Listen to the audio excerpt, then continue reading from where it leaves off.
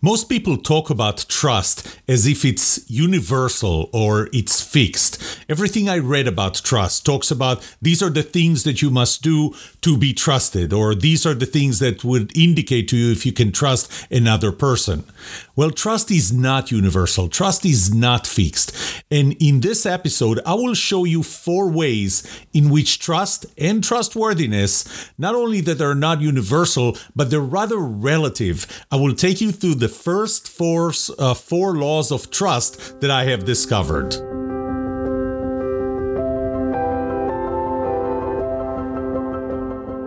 Welcome to Season 1, Episode 5 of The Trust Show. I'm your host, Yoram Solomon, a researcher of trust and the author of The Book of Trust. In this educational podcast, I will challenge you to think differently about trust through the 8 laws of trust and the 6 components of trustworthiness. I will share my own stories, experiences of others, trust research, and sometimes I will just reflect on a news item. Through all of those, I will show you how to build trust, be trusted, and know who to trust. Because the answer to these 2 questions will have the biggest impact on your personal and professional success or failure. Can I trust you? And can you trust me? First of all, I want to clarify that trust is really something that happens between every 2 people, and it happens between every 2 people individually. So whenever we talk about the level of trust in a team or in an organization, we really talk about the aggregate levels of trust between every 2 people in that organization. And you'll see later that I'm actually even talking about every 2 people having 2 trusting relationships in each direction. But I'll get there. What this means is that 2 people will have 2 trusting relationships. 3 people will have 6 trusting relationships between them that define the overall level of trust. So if we have 3 people, A, B, and C, then how much does A trust B or A trust C? How much does B trust A or B trust C? And how much C trusts A or C trusts B? There's a total of 6 trusting relationships. If you had 4 people, then you would have 12 different trusting relationships. The mathematical formula would be that if you have an n number of people, then the total number of trusting relationships will be n times n minus 1. I don't want to get too mathematical on you, but I wanted to be very clear that trust builds between 2 people and separately in each direction, and it's not an overall thing. And this is important as I talk about the relativity of trust. Okay, all of those relationships are different, and that leads me to the first law of trust. So I'll talk about the first law of trust. We typically look at trust as binary. I trust you, or I don't trust you. You have the question, do you trust me? Can I trust you? Can I trust him? Or can I trust her? And the answer is really yes or no to a question like this. So, when I do my workshops, I often start, when I get to talk about this first law of trust, I start by asking people to lend me $20 because unfortunately it does happen to me that I forget my wallet at home. And when I forget my wallet at home, I may not have $20 that I need for either gas or for parking to get out of the parking lot. Well, I asked how many of you are willing to lend me $20, and I promise I'll take your name, I'll take your address, and as soon as I get home, I will put a $20 bill in an envelope and I'll mail it back to you so you'll get your $20 back. Well, how many of you are willing to do that, to lend me $20? It depends on a lot of things, and I'm not getting into that. I'll get into that when I talk about the 6 components of trustworthiness, and that's probably going to be in the second season of this podcast. But typically, I get a lot of people to raise their hands. And remember, it's tied to the possible negative consequences. And I talked about that when I defined what trust is. And trust is your willingness to accept the possible negative consequences of giving control over something you have to another person, expecting them to do their best to minimize those negative consequences or eliminate them. And the negative consequences, if I ask you to lend me $20, is really that you're $20 short. That's it. Nothing more. And then I asked, so a lot of people raised their hands when I asked if they are willing to give me, to lend me $20. Well, then I asked about $100, and you can assume that about half of those hands go down because for quite a few people, $100 becomes significant, and the negative consequences of losing $100 are significantly more. And then I ask about $1,000, and typically only someone who really knows me would say, yeah, I'll lend him $1,000, and I know that he's going to send it back. I trust that he is going to send it back. So there are different levels of trust that are required here. Think about this. How much do you need to trust someone if you want to trust them with your life? Or even worse than that, a life of your son or your daughter. And I remember when I took my daughter to see a surgeon, I had to think about, do I trust this surgeon? And the level of trust that I wanted to have in that surgeon or needed to have was much higher because the possible negative consequences to me was significantly higher. So trust is really relative. And this is where I'm going to start talking about the relativity of trust. Trust is really relative to the possible negative consequences of abusing that trust or breaching that trust. When I ask you, do I trust you or do you trust me? I really should ask a different question. It's not binary. I should really ask, how much do you trust me? Or I should ask myself, how much do I trust you? And that is the first law of trust. That trust is continuous. I really like to look at this, at the analogy of the sport of pole vaulting. And if you think about pole vault, what you do is you really need to clear the bar or not clear the bar. But the question really is how high the bar is. So when we ask that question that appears to be binary, do I trust you or not? Do you trust me or not? Can I trust somebody else or not? I really need to first decide where I put that bar. And only then I would ask, do I trust that person or can that person trust me? Higher than that bar or lower than that bar? So trust law number one is that trust is continuous.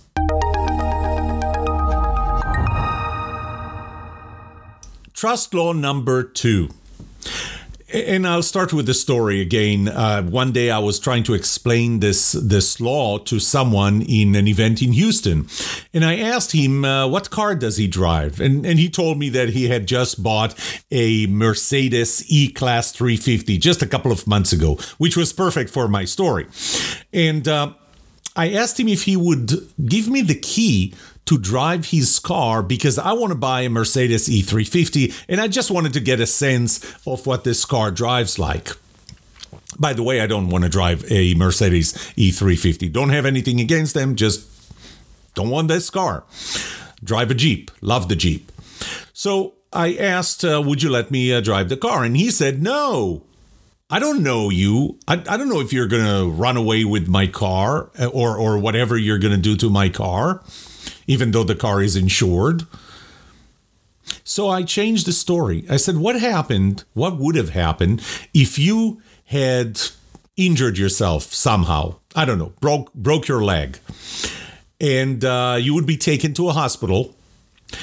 And this parking lot here is not where you want to leave your brand new Mercedes E350 for the night. Do you want me to take the keys and drive the car to your home? He said, sure. So I asked him, what changed?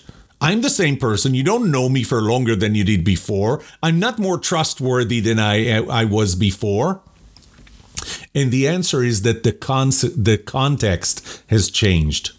The context of that trusting relationship has changed.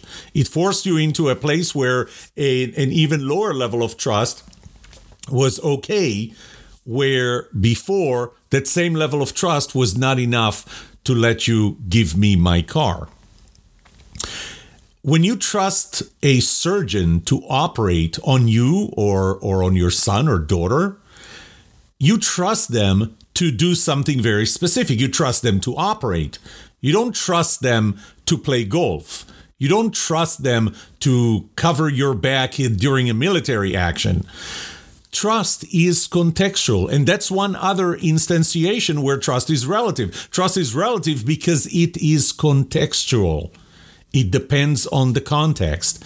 So the question I need to ask myself is not whether I trust you, it's whether I trust you to do what? To do something. And if you trust me, it's not whether you trust me or not, it's whether you trust me to do something. Trust is relative because trust is contextual, and that's the second law of trust.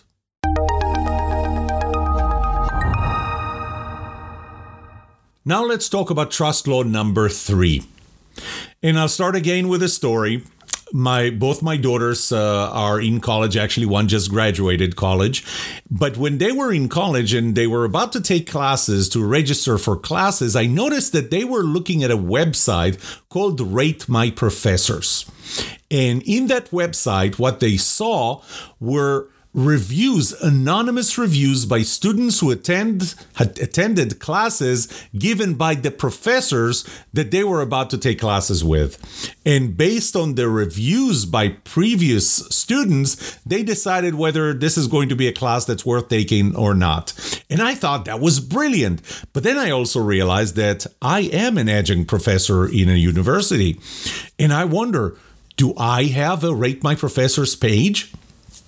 So we looked, and sure enough, I do. And I started looking at the reviews. There were 20-something reviews, and I looked at one that I'm going to read to you word for word. First of all, it ranks me 5 out of 5. It says that I'm awesome. And the text of that review was, Professor Solomon is awesome. I really enjoyed his class and lectures. If you're interested in starting a business, this class is a great intro as it focuses specifically on building out a business plan. He gives good feedback and his lectures apply to his assignments. He is very clear and gives good direction. Isn't that a great review? So you think that I'm telling you this review to brag? Well, okay, maybe I do just a little, or that I'm giving you this review because I want to encourage you to sign up for my classes. Well, that would be a good reason too, but really the reason I'm giving you this review is because I want to read to you the next review that I found.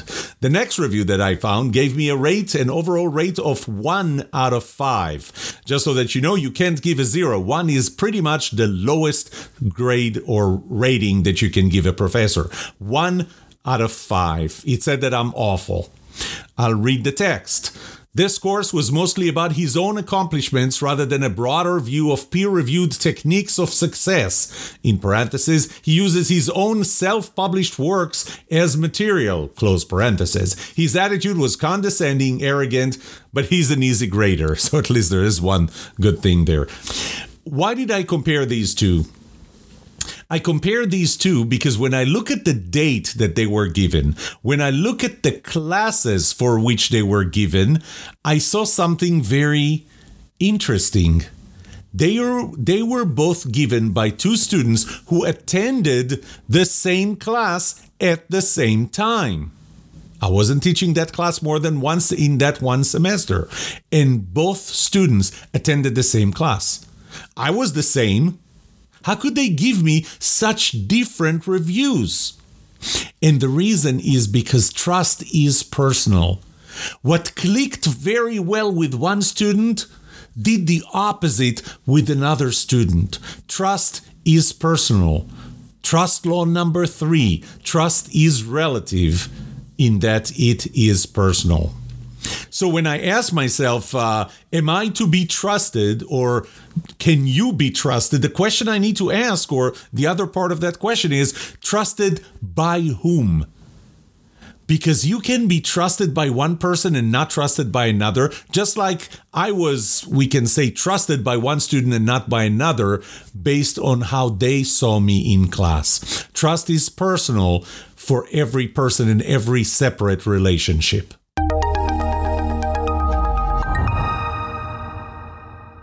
The fourth law of trust is actually pretty simple.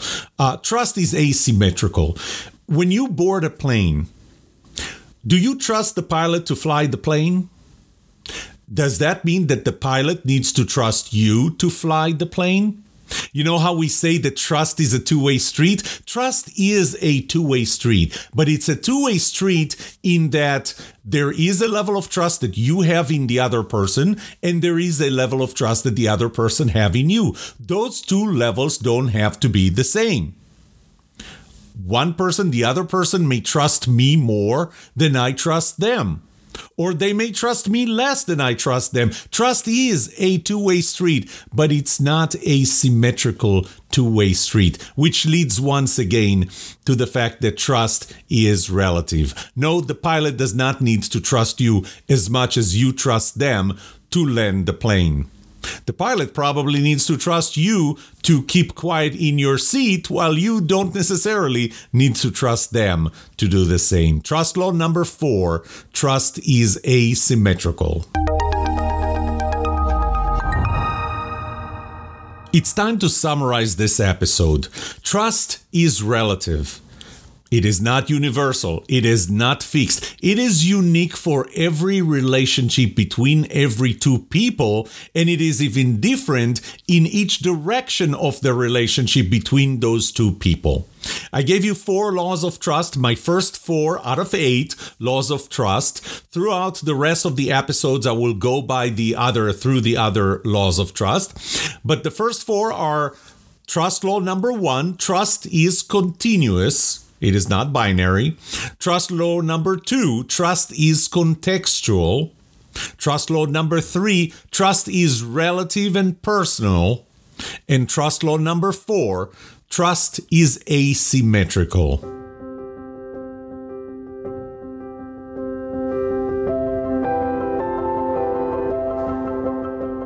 What would you like to know about trust and trustworthiness? Let me know, and I'll make sure to answer it or find the answer to it in a future episode. I would love to hear from you. Email me at yoram@thetrustshow.com. That's yoram@thetrustshow.com. If you like this podcast episode, subscribe to the show so you will automatically get new episodes. Rate it. Write a review for this podcast because those ratings would help others who are looking for a podcast just like this.